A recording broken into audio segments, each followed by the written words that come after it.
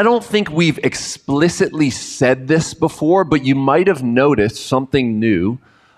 We have been doing what some would call pastoral prayers at the beginning of sermons. Pete has prayed, I have prayed, Eddie has prayed, and we're going to continue that tradition. They might not be every single week, but we are going to do a pastoral prayer tonight, and specifically over something tragic that has happened in the last several weeks. Perhaps you saw on the news that Brackenridge Police Chief Justin McIntyre was murdered as he was doing his duty to protect and serve.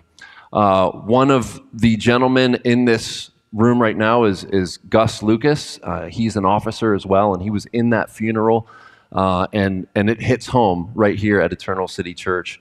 In addition, Aaron Lamont Swan, who did the shooting, also got shot, and he is now dead. And so 2 families have lost someone. Mothers are grieving, children are grieving. Chief McIntyre had 4 kids. It's sad. And so we want to pray for Pittsburgh police, for these families. And we are trying to do our small part here at Eternal City Church by discipling and mentoring young people. I mean, this is why, in part, we do the Foundry, which is our men's ministry, so that there could be a community surrounding men. You know, you don't often hear about women doing mass shootings or getting in police shootings. It's most often always men. And so we need to be forming men in the image of Christ, and that's what the church should be about. We should be mentoring young people and showing them what it's like to live a godly life. And so let's pray. Please pray with me, and then we'll jump into Genesis after we pray. You know what? I just realized we actually have 2 officers in this room tonight. Officer Ford, who's not on duty right now, so he's just Ford, right? Ford is here as well. And he serves in downtown Pittsburgh as a police officer. So we can pray for these 2 gentlemen who are right here in our midst, that God would protect them and fill them with His Spirit as they are out serving and protecting. So let's pray. Father, we thank you for your grace to us. Father, we thank you that you are our protection. You are our fortress. You are our shield. And Father, we don't understand often your providence that allows evil to go on display in our midst. And we've seen this happen even within this last month here in the city of Pittsburgh. Father, we do pray for Justin McIntyre's family, his kids, his wife. God, would you please draw near to them? Would you comfort them? Would you reveal yourself to them that they might come to know you and love you and know your presence and peace? Father, we pray for Aaron Swan's family, God, for his mother and his family and his friends. God, would you please draw near to them as they are also grieving the loss of an image bearer. God, would you please save in that family as well? Would you draw near to show the power of God unto salvation in Jesus Christ in the gospel? Father, we do pray for our 2 men in this room right now who serve day in and day out. We pray for Gus. We pray for Ford. God, would you protect them as they go out and risk their lives to serve and protect others? God, would you fill them with your Spirit, protect them by your angels, and we pray that they would have wisdom and discernment as they seek to serve. God, we pray for more Christians in the police force in Pittsburgh and all over the United States. God, that you would have a revival happen even among the police, that men and women would be full of your Holy Spirit as they go out to serve and protect. And we pray, God, for churches all across Pittsburgh, that they would be about training and mentoring young men to know you, to love you, to be full of your Spirit, and to walk with you. God, would the church step up and do their duty to disciple as you've commanded us to do? Father, we pray that this church, Eternal City, would be about that we could display the grace of God, that we could display the fruit of the Holy Spirit. We would be full of love, joy, peace, patience, kindness, faithfulness, gentleness, and self-control. God, would we show the world what it is to be image bearers after Jesus? We pray, God, be with these two families and be with us now as we jump into your word and look at the Imago Dei. We pray for your help. In Jesus' name. Everyone said, amen. So tonight, we are continuing in our series in Genesis. This is message number 3.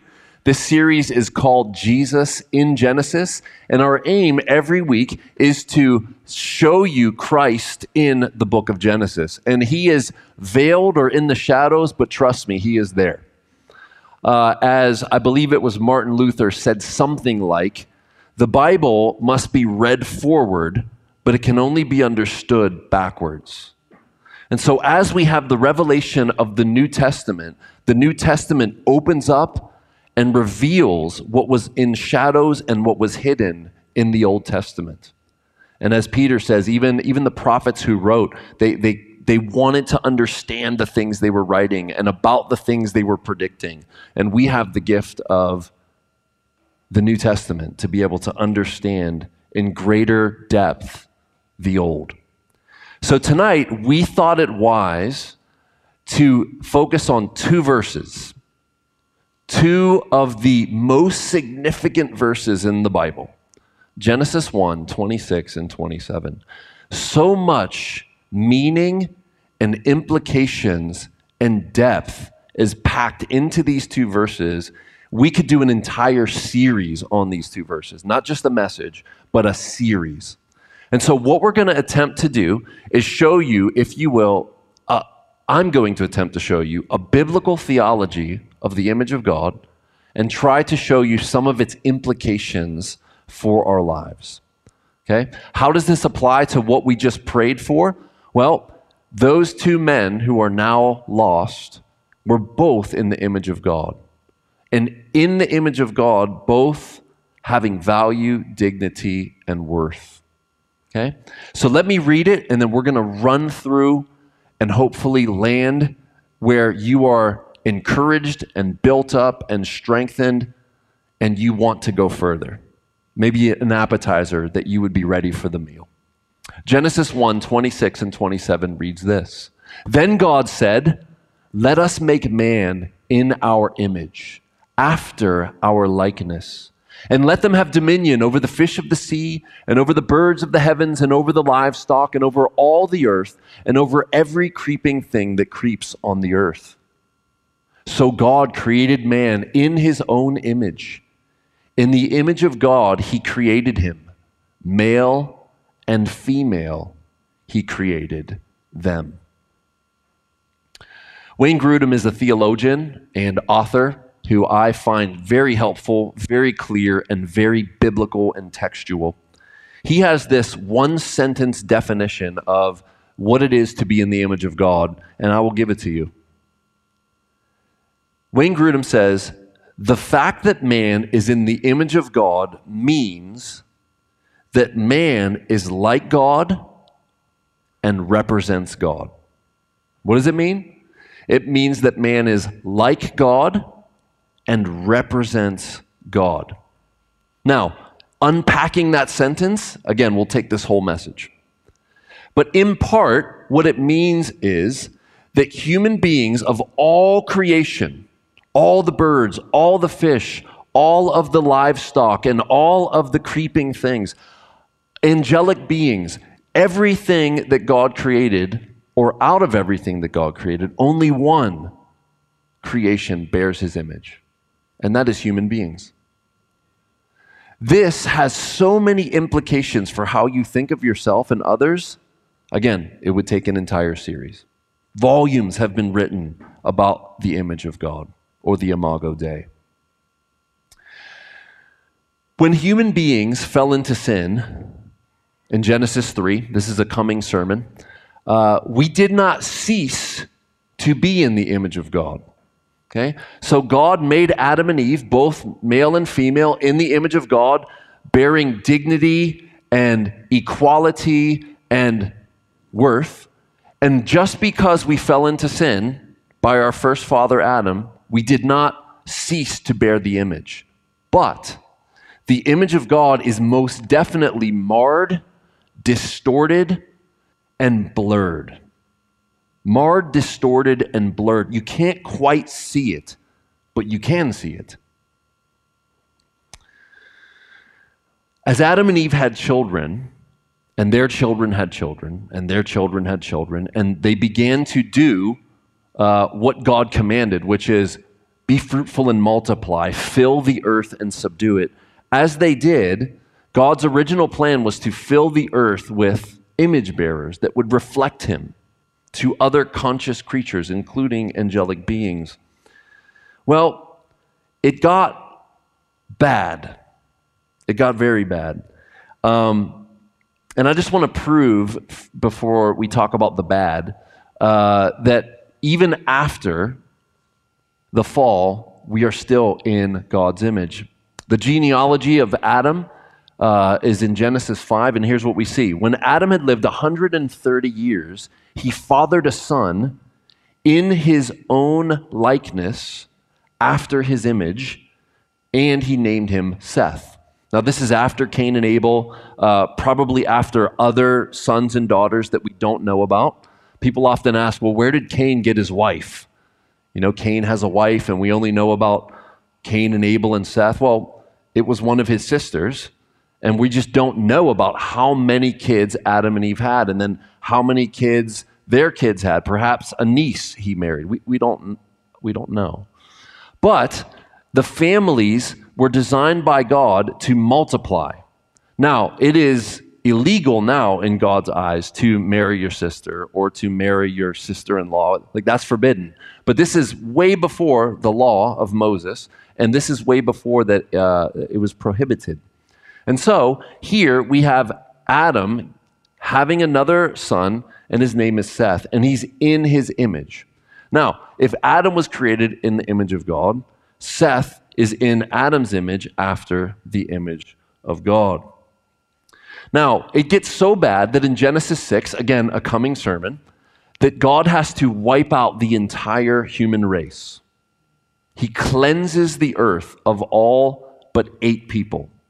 Noah, his wife, his 3 sons, and their wives. 8 people in total are saved, and the whole earth is wiped out. The description of human beings at that time is all the thoughts of every person were only evil continually. And it was a terrible place to live before Genesis 6. So by the 6th chapter of the Bible, the earth is full of wicked people whose thoughts were only evil continuously.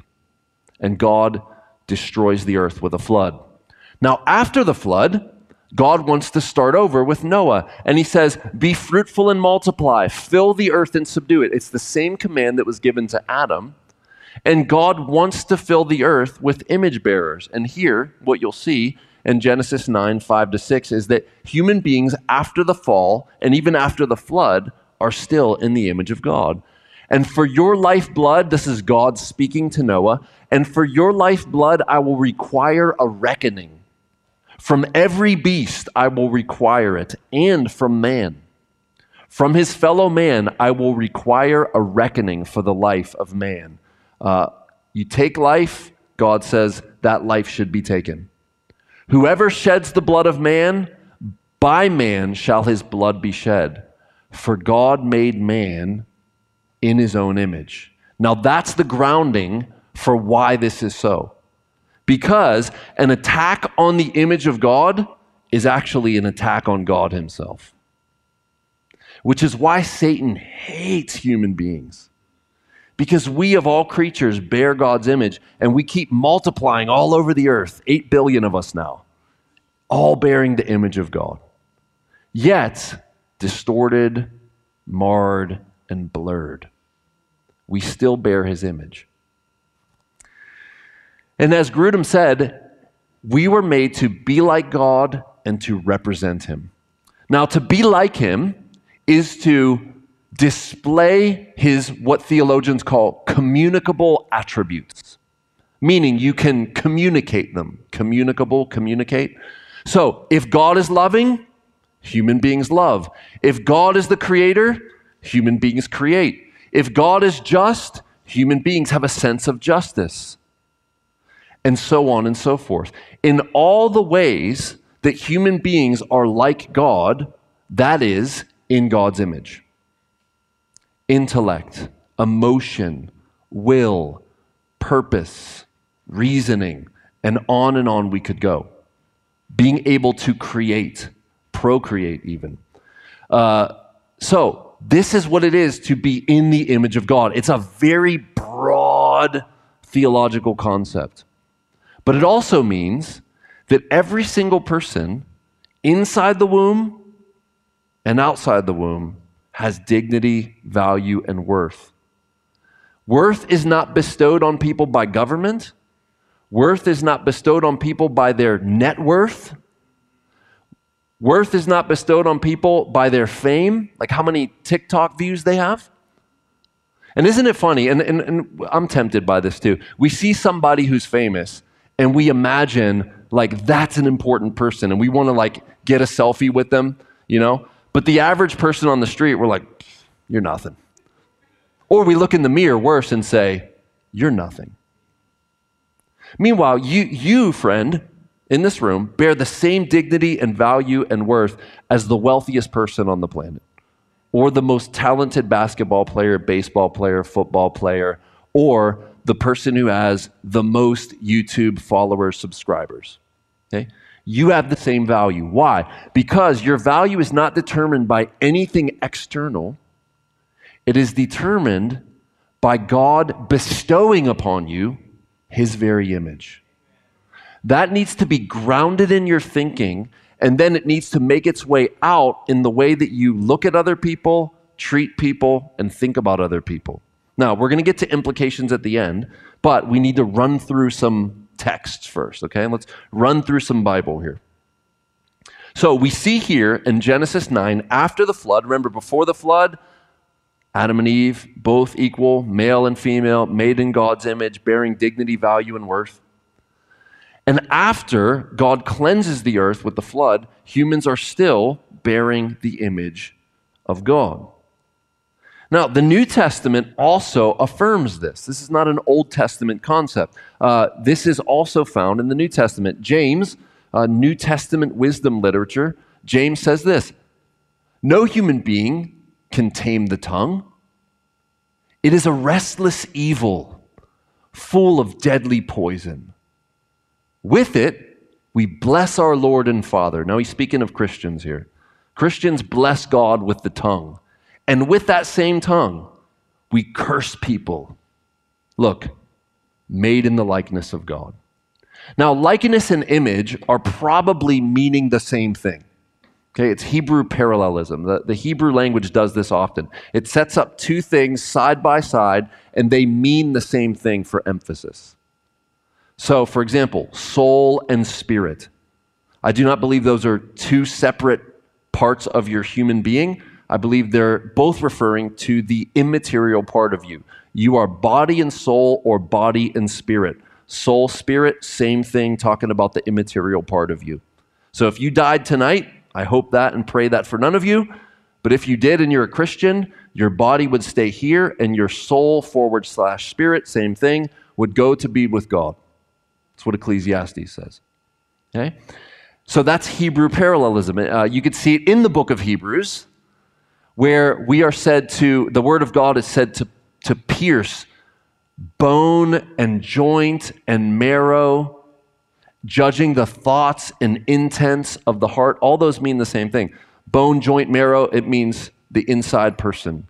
Thoughts, intents, that's motives, that means your inner thinking and logic and reasoning and desires, okay? It's Hebrew parallelism, okay? So here, likeness of God means image of God. Likeness of God, image of God. So get that in your thinking. So James says, with the tongue, we curse people made in God's image. And notice the implication here. We curse God by cursing His image. How can you bless God with the tongue and then curse His image with that same tongue? James is trying to point out inconsistency here. Now, I know what some of you were thinking. You're like, you don't know my neighbor. My neighbor's a jerk. Or you don't know my husband. Like he deserves to be cursed. or you don't know my kids. They're little devils. Okay? They deserve curses, you know? I'm an 80s kid. Was it Gargamel who used to say curses?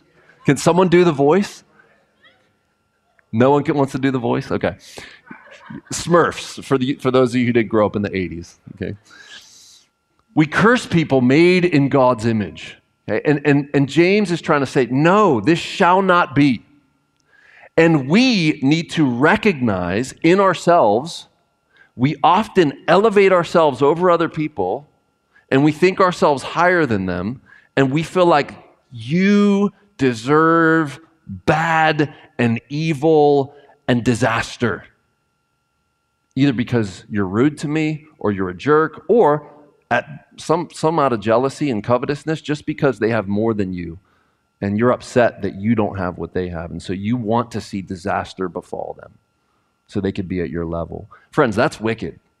Like, not only is coveting a violation of the 10th commandment, but you're also then saying, God, you did me wrong. Because God is sovereign over all things. Your intellectual capacity, your net worth, your good looks or not good looks, God is sovereign over all of it. Okay? And so to be in the image of God, again, is God bestowing on you dignity, value, and worth that no one can take away. No one can take it. Even those who are laying in hospital beds unconscious, not able to even move, they are still in the image of God, having dignity, value, and worth, even though they can't contribute anything to society, and we would say are actually draining society. Why should we spend resources keeping that person alive in the hospital? Why? Because they are in the image of God, deserving dignity, value, and worth. Okay? And so again, the implications for this are wide and vast. If we would have not sinned, human beings, if Adam would not have sinned and then passed that sin nature down to all of his children, we would image God perfectly. We would show each other and the world what God is like. We would say, God is like, look at me. It would be like looking in a mirror and seeing a reflection of God, not physically, because as John 4:24 says, God is spirit, and those who worship him must worship in spirit and in truth. Not physically, but in his communicable attributes. The way that he loves, the way that he is creative, the way that he cares for others and serves others, the way that he displays beauty, and so on and so forth. We would represent God. And we still do that to a degree, even with a marred, distorted, and fuzzy image. This is what happened. Romans 3:23 says it like this: all have sinned and fall short of the glory of God. When we sin, we fail to represent and image God. In fact, we more represent and image the devil. So you've heard the Latin for image of God. It's imago Dei. When we sin, we're more like the imago Diablo, in the image of Satan. Now this text in John 8:44, Jesus is speaking to a crowd of hostile Jewish people who want to see his downfall, and he can see their intents. Jesus, by the Holy Spirit's power, can read people's minds, read their motives, and he knows that they want to kill him. They have desires to see him wiped off the face of the earth. And so here's what we see. He's speaking to them, says, you are of your father the devil, and your will, your desire, your purposing is to do your father's desires. He was a murderer from the beginning and does not stand in the truth because there is no truth in him. Now, even great liars and manipulators still have some truth in them, but not in Satan. No truth. All lies, all manipulation, all maliciousness. No good, not even a beam of light. He does not stand in the truth because there is no truth in him. When he lies, he speaks out of his own character, for he is a liar and the father of lies. Every time you deceive or lie, you are imaging Satan. Every time you desire the harm of another human being, you are imaging Satan. Every time you sin against God, you are imaging Satan. So it's kind of like this. You're of your father, the devil. Notice how your will is to do his desires. When your desires line up with Satan's desires, you are imaging Satan. Now, when our desires image God's desires, we are imaging God. And thus, Christians are growing, what the Bible would call sanctification. We are growing to be less like Satan, less like a sinful human being, and we are becoming more in the image of Christ, who is the perfect image of God. So as the first Adam failed to image God miserably, the second Adam came to accomplish what the first did not and could not. And so we see in Colossians 1:15, speaking of Jesus, he, Jesus, is the image of the invisible God. Remember John 4:24 earlier, God is spirit, the Father. The Father is spirit. Those who worship him must worship in spirit and in truth. But Jesus, who was also an omnipresent spirit, localized and became his own creation. As my friend Timothy Brendel said in a rap, let me ask you if you seem confused with this. God passed through his own creature's uterus. I admit this is odd, yet the Bible can persuade me. An omnipotent God crying as a baby? And I could go on, but I won't, okay? And the idea here is God became us. That's amazing. We formed out of the dust, out of the dirt. We really are dust. But God bestows on the dust his image.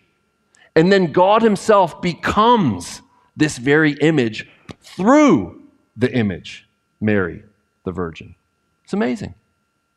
And so God localizes and is now even resurrected and glorified and ruling and reigning at the right hand of God. Listen, a Jewish male human God-man. 100% God, 100% man. Hypostatic union, meaning two natures in one being. That's Jesus. You can touch Jesus. Like, pat him on the shoulder. Give him a hug. Or as he said to his disciples, feel my wrists.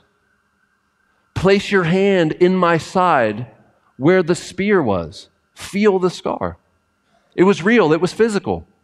Remember, after the resurrection, he says, does any of you have anything to eat? And he eats some fish. And it doesn't just go through him and fall on the floor like he's a ghost. You know, he takes a bite and the fish sandwich is on the floor. No, he has a digestive system as a resurrected God-man.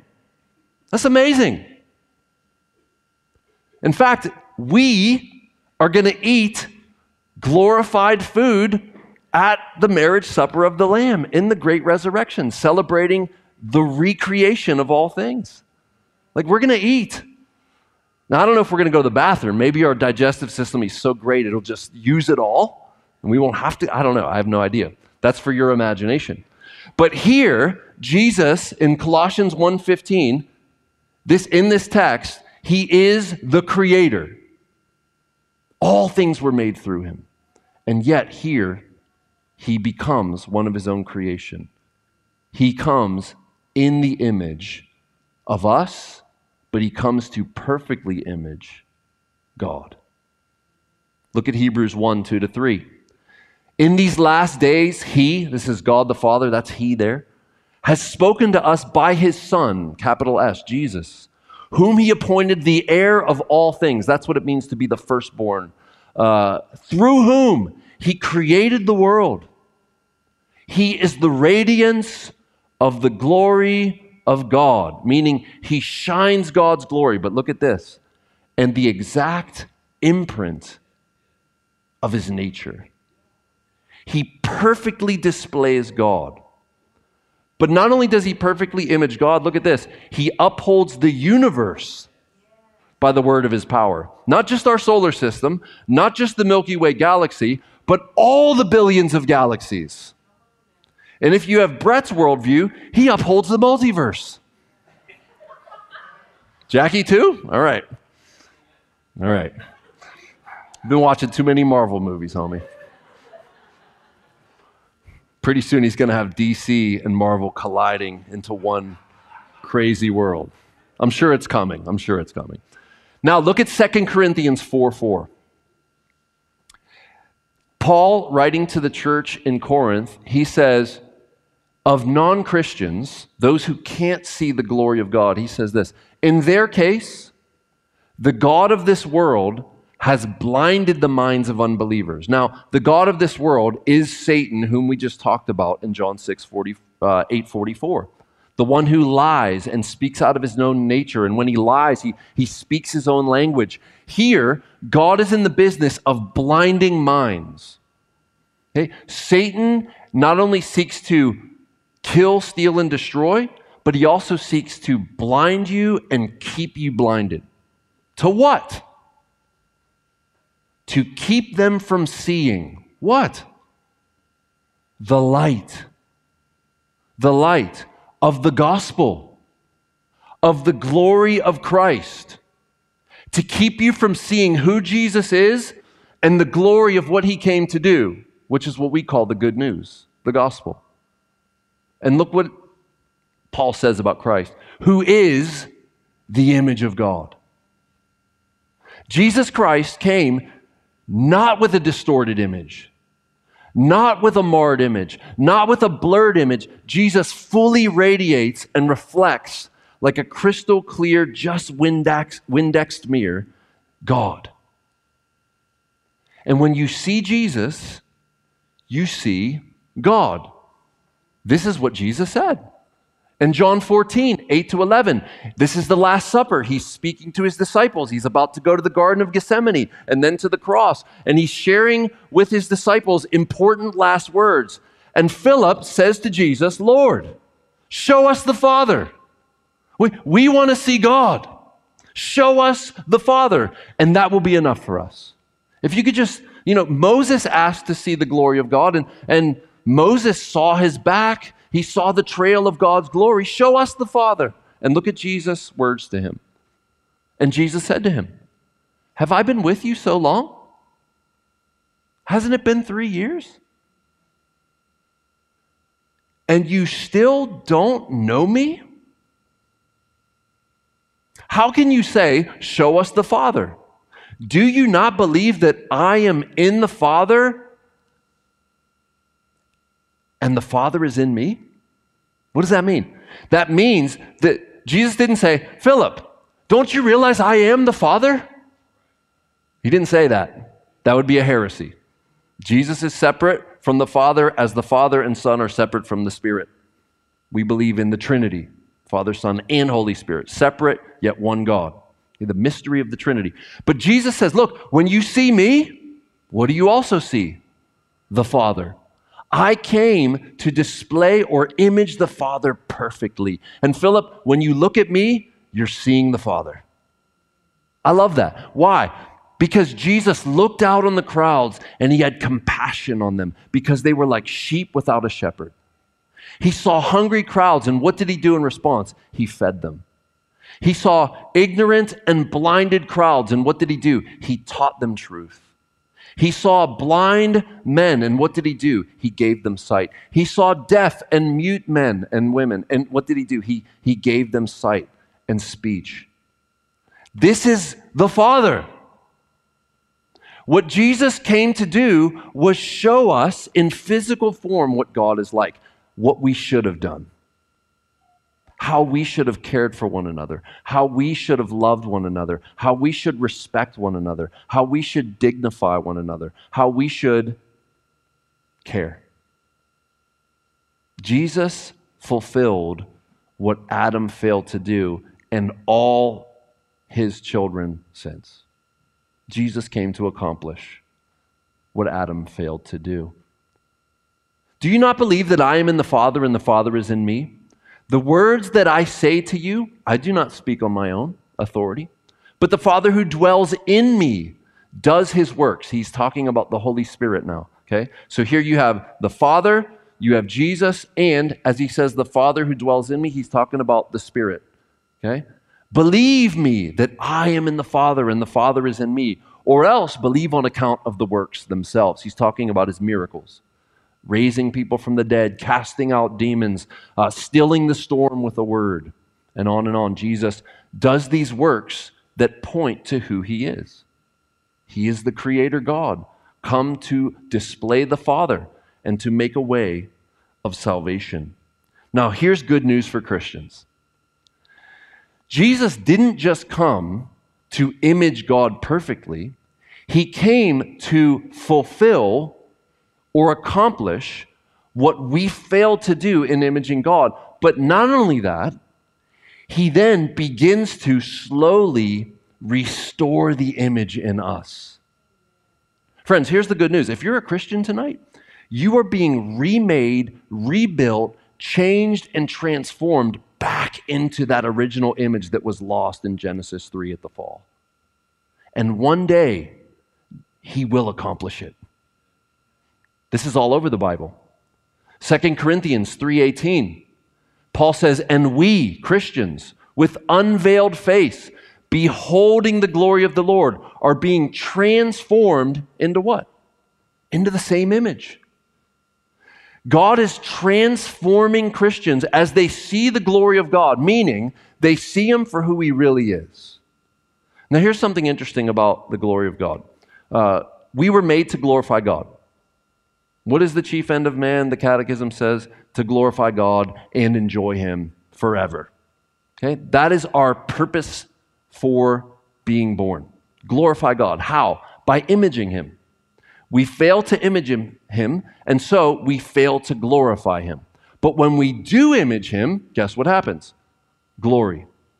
Now, when we stare at God's glory, or we could say recognize it, God is glorious whether people recognize it or not. That's the good news. Okay? When God throws a sunset out there and it lasts for like 3 minutes, and you're like, that's amazing. And people attribute it to nature. Look at Mother Nature. Isn't she glorious? God is not being like, really? I want that glory. You know, he's not needy. What he is I would, I'm going to jump out on a limb here. What I think God is doing at that moment is he is feeling, I better not say that. The theologians in here are going to smack me around. Here's a better way to say it. We are the one losing when we fail to recognize God's glory, not him.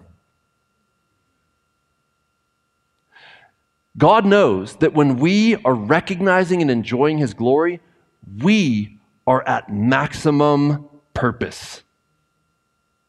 And you're just utterly failing when you're attributing his glory to lesser and created things.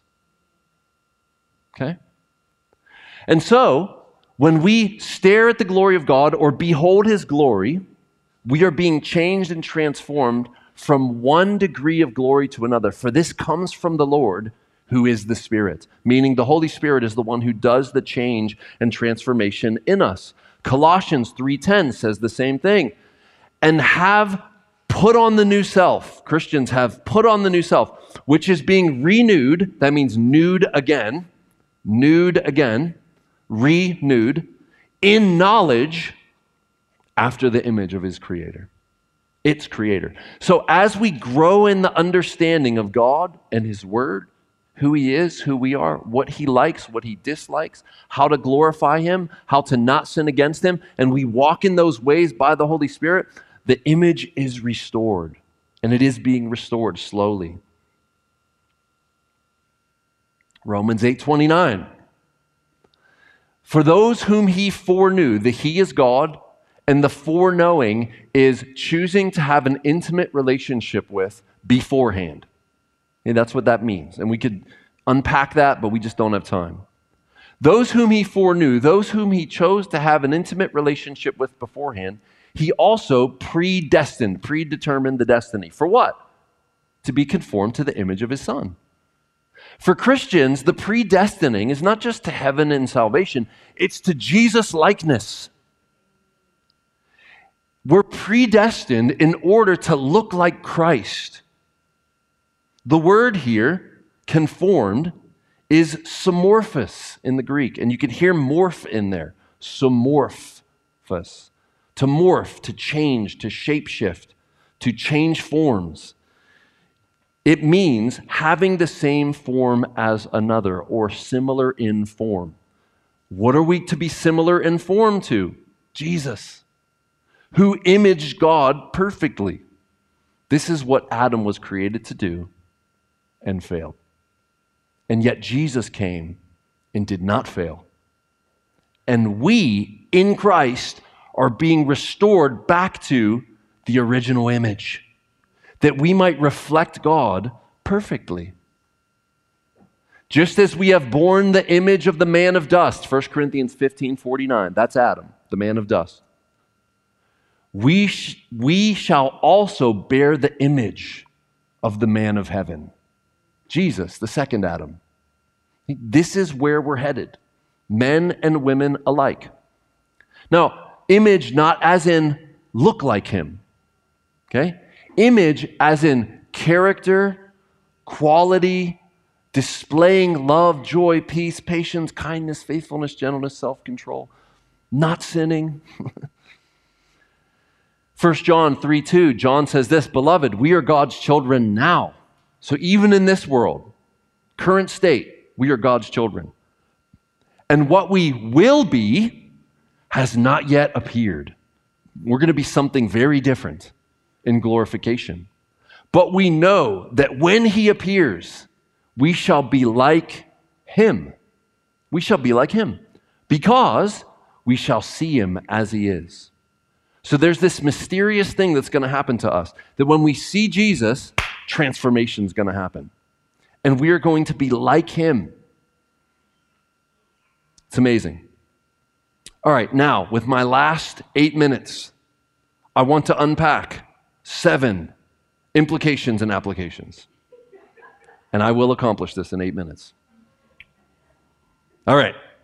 Number 1, you ready? This means that men and women are equal in dignity, in value, and worth, without doing away with distinct differences in biology and roles that God designed. Okay? What does that mean? That means that men and women are not the same. And that sounds so obvious, but we're in a weird culture, guys. Okay? And God designed us to be different on purpose to display his glory. So we could say it like this. Adam could not image God perfectly because God is not a singularity. God is a tri-unity. Isn't that interesting? It takes 2 of the same being, God is the same in being, but distinct in person to be able to image God. Male and female image God perfectly. Okay? And I know that's, some of the theologians are like, I don't know. Okay, go with me, okay? Same in being, human being, different in person, both maleness and femaleness find its origin in God. And he creates us in his image. Remember what God said. So imagine this. Adam by himself in the garden. It's gorgeous and beautiful. Every kind of fruit tree imaginable, all the nuts and berries. And here, the animals are on display, and he's naming them. Aardvark, antelope, platypus, right? And he's naming them, okay? Giraffe. And all the animals pass by, and he's like, wait a minute, none like me. And God says this, I find this amazing. it is not good that man should be alone. And notice, this is after it is good, it is good, it is good, it is very good. And all of a sudden, no sin in the world, Adam and God, and it's still not good. Why? Because Adam needed one like him and not like him to image God perfectly. And so, friends, let not the Christian flatten the genders. Let us not do that.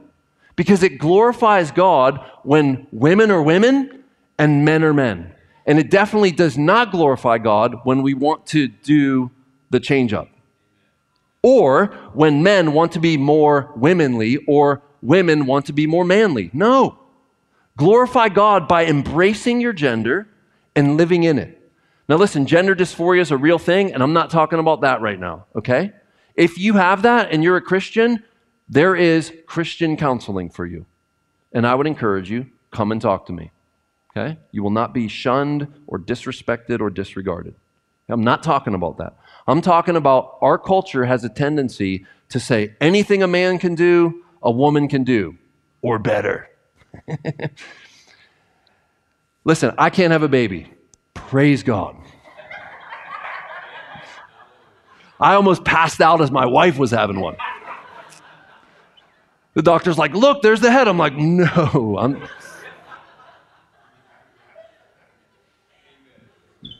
I don't want to look at that. Weak in the knees. Oh my gosh. Okay. That's on purpose. That God is having gender roles on purpose.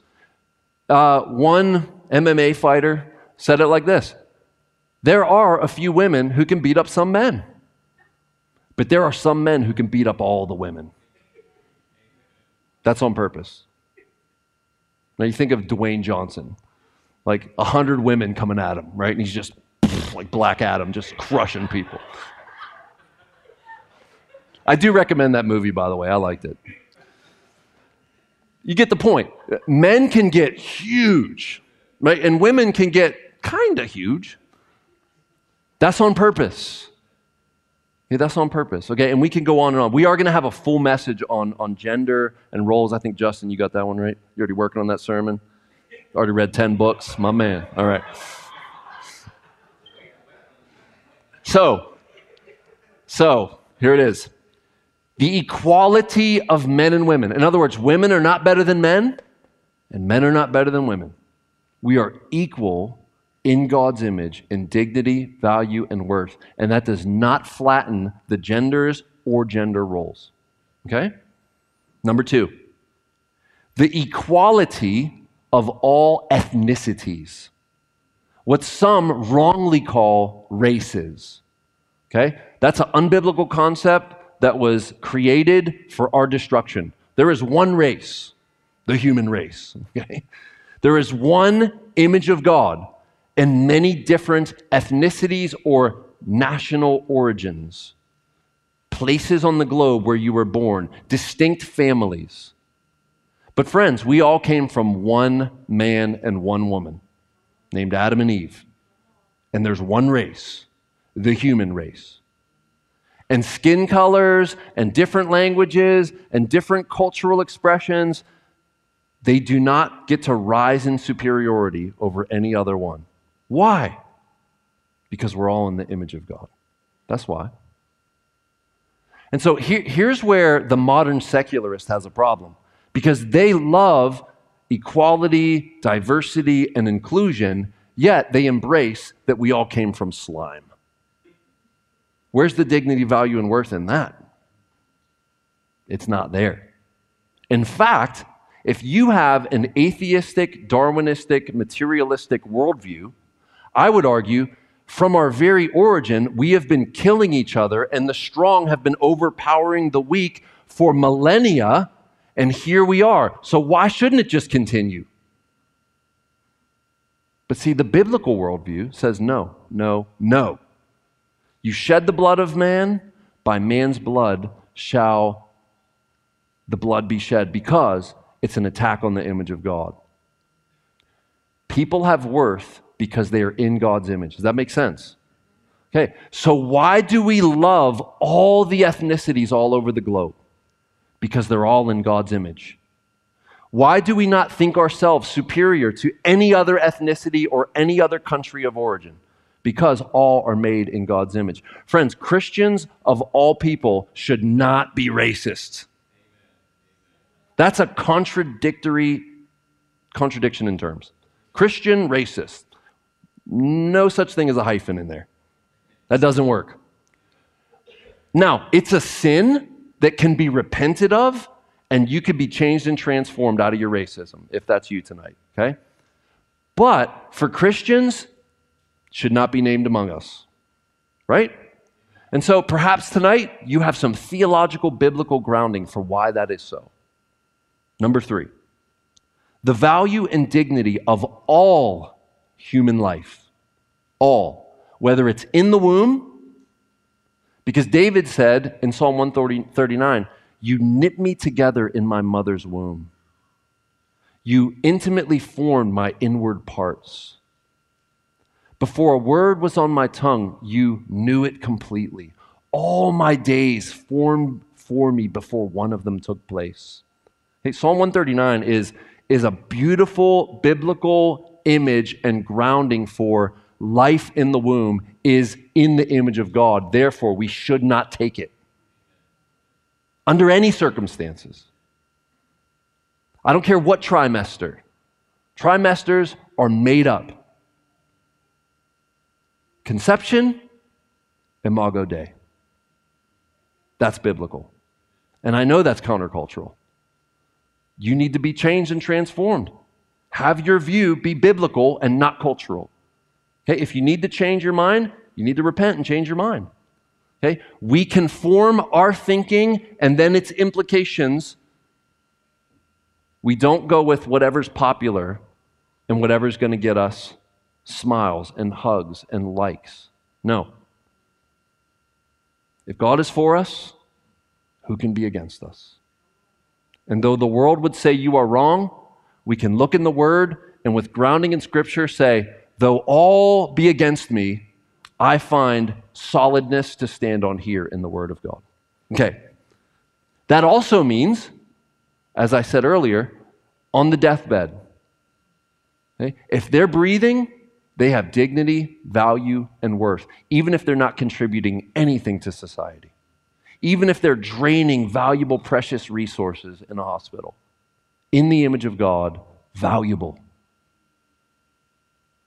Okay? So you could say from the womb to the tomb. In the image of God, valuable. Number 4, every human being has the capacity and command to glorify God by imaging Him rightly. Meaning, let me say that again, listen closely.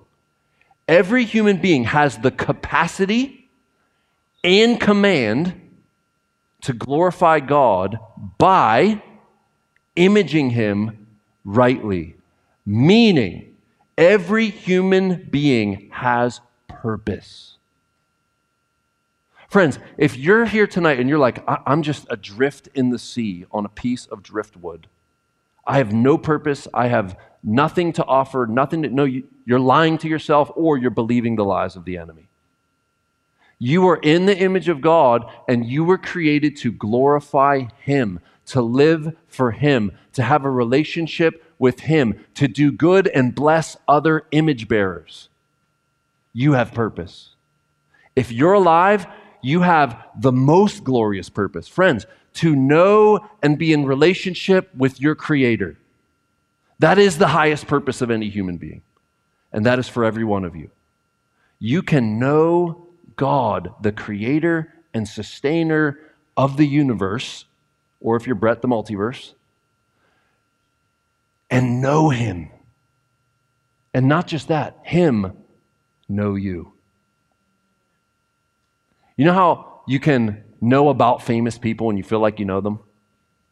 Like, yeah, I know all about LeBron James. And you can quote the stats and you got his shoes and if he passed you by in the mall, You were like, LeBron. He'd be like, I don't know you. But you know, if you pass by God, he'd be like, my son, my daughter. It's amazing. The most weighty being in the universe knows you. Not just knows you, calls you son, calls you daughter. That's amazing. Man, that's purpose. So don't believe the lie that you have no purpose. If you are breathing, you have massive purpose. Let us help you live out that purpose. Number 5. I want to ask a question, and this might produce a little bit of guilt, and that's on purpose. In what ways are you imaging Satan rather than God? Okay? This application is repent. Repent, for those of you who are new to Christianity and church and the Bible, just means to turn the other direction and walk the other way. That's what it means. To turn around and go the other direction. Friends, if you are hating other image bearers, you need to turn from that. If you can't stand other people because of their attitude, because of their political affiliation, because of their level of reasoning, because of their drug of choice, listen, we can disapprove of people's actions and their ideologies without hating them and without seeing them as the enemy that must be destroyed. That is possible. I know for some of us, it's almost impossible to separate that. In fact, we're in such a culture now where most would have us think, if you disagree with me, you're the enemy, and I need to war against my enemy. And I need to gather others of the same thinking, and we can war against each other like tribes. And we become very tribal. Culture loves that. Christians, no. We must not give in to imaging Satan. We must not tell lies, we must tell the truth. Why? Because Jesus himself said, I am the way, the truth. I don't just tell the truth, I am truth embodied. And so when you image Jesus, you tell the truth, no matter the consequences. Now, if your wife asks you, do you like my new haircut? And you're like, ooh. You can say it in a way that is kind and loving without slamming her. Right? Like, I'm not saying be tactful. Don't be tactful. I'm not saying that, okay? My point is, let us stop imaging Satan and let us start imaging God. Okay? And the Holy Spirit has to bring that home to you, because I don't know all your personal sins. I don't. You do. And I know what I need to repent of. And may God help us by his Spirit to turn, because when we sin, we are not imaging God. We are imaging Satan. Number 6. You were made to have dominion. So in the image of God means this. You were made to have dominion and rule over God's creation with love, care, concern, and kindness as a servant. Did you know that? This is what's called the cultural mandate. You were made by God to take what he has made and create human flourishing out of it. So, carpenters do this with trees, do they not? They take trees, they use a measuring tape and screws and saws, and they build dwelling places. Metal workers do this, and they fashion Fords. And if you're wealthy, Ferraris. Okay? If you're Steve Jobs, you come up with iPods, iPads, and MacBooks. If you're the creator of the silicone chip, you take sand and you transform that into modern day technology. Cooks do it when they take a raw mango and some coconut and some pineapple, throw that joint in a blender with some honey, a little bit of ice. Praise God, right? Like the smoothie maker, barista, is doing this. And on I could go. This is what you were made for, friends. To have dominion and create culture. Okay? How are you doing with that? Are you just sloppily, lazily existing? Or are you taking dominion? Your job is your vocation by which God serves other human beings. Martin Luther is huge on this, the great reformer. He would say, remember, he's 1500s, okay? He would say that the milkmaid, now you don't go to Aldi and pick up milk in Martin Luther's Germany. The milkmaid is God milking the cows.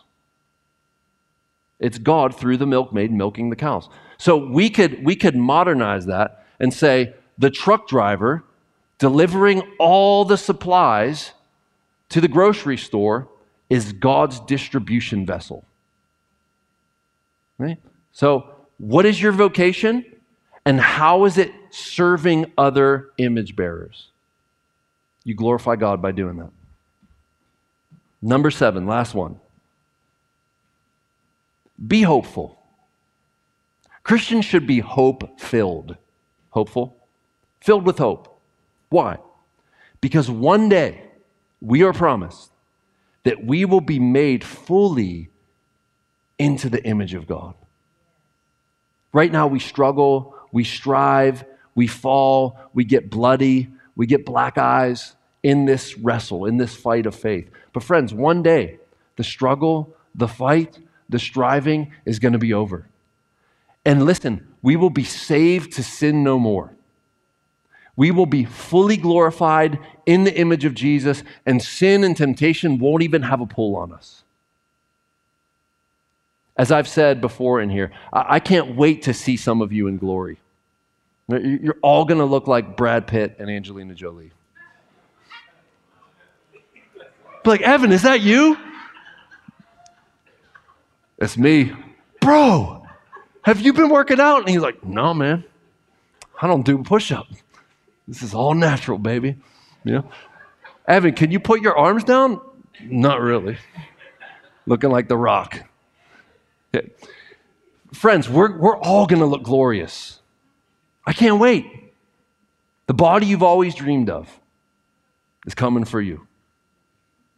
But even more than just having a fantastic body that works with creation, not against it, you're going to be living for the good of others and the glory of God continuously, automatically, without trying. I can't wait. And so I could go on and on with number 7, but we have to shut it down.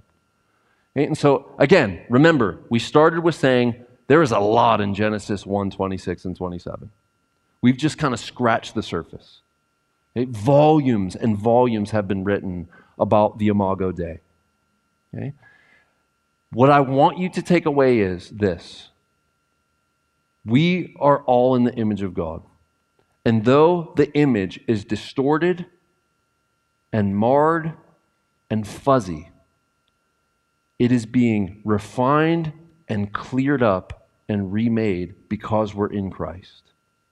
Jesus accomplished what Adam failed to accomplish, and he did it for you and I. Positively.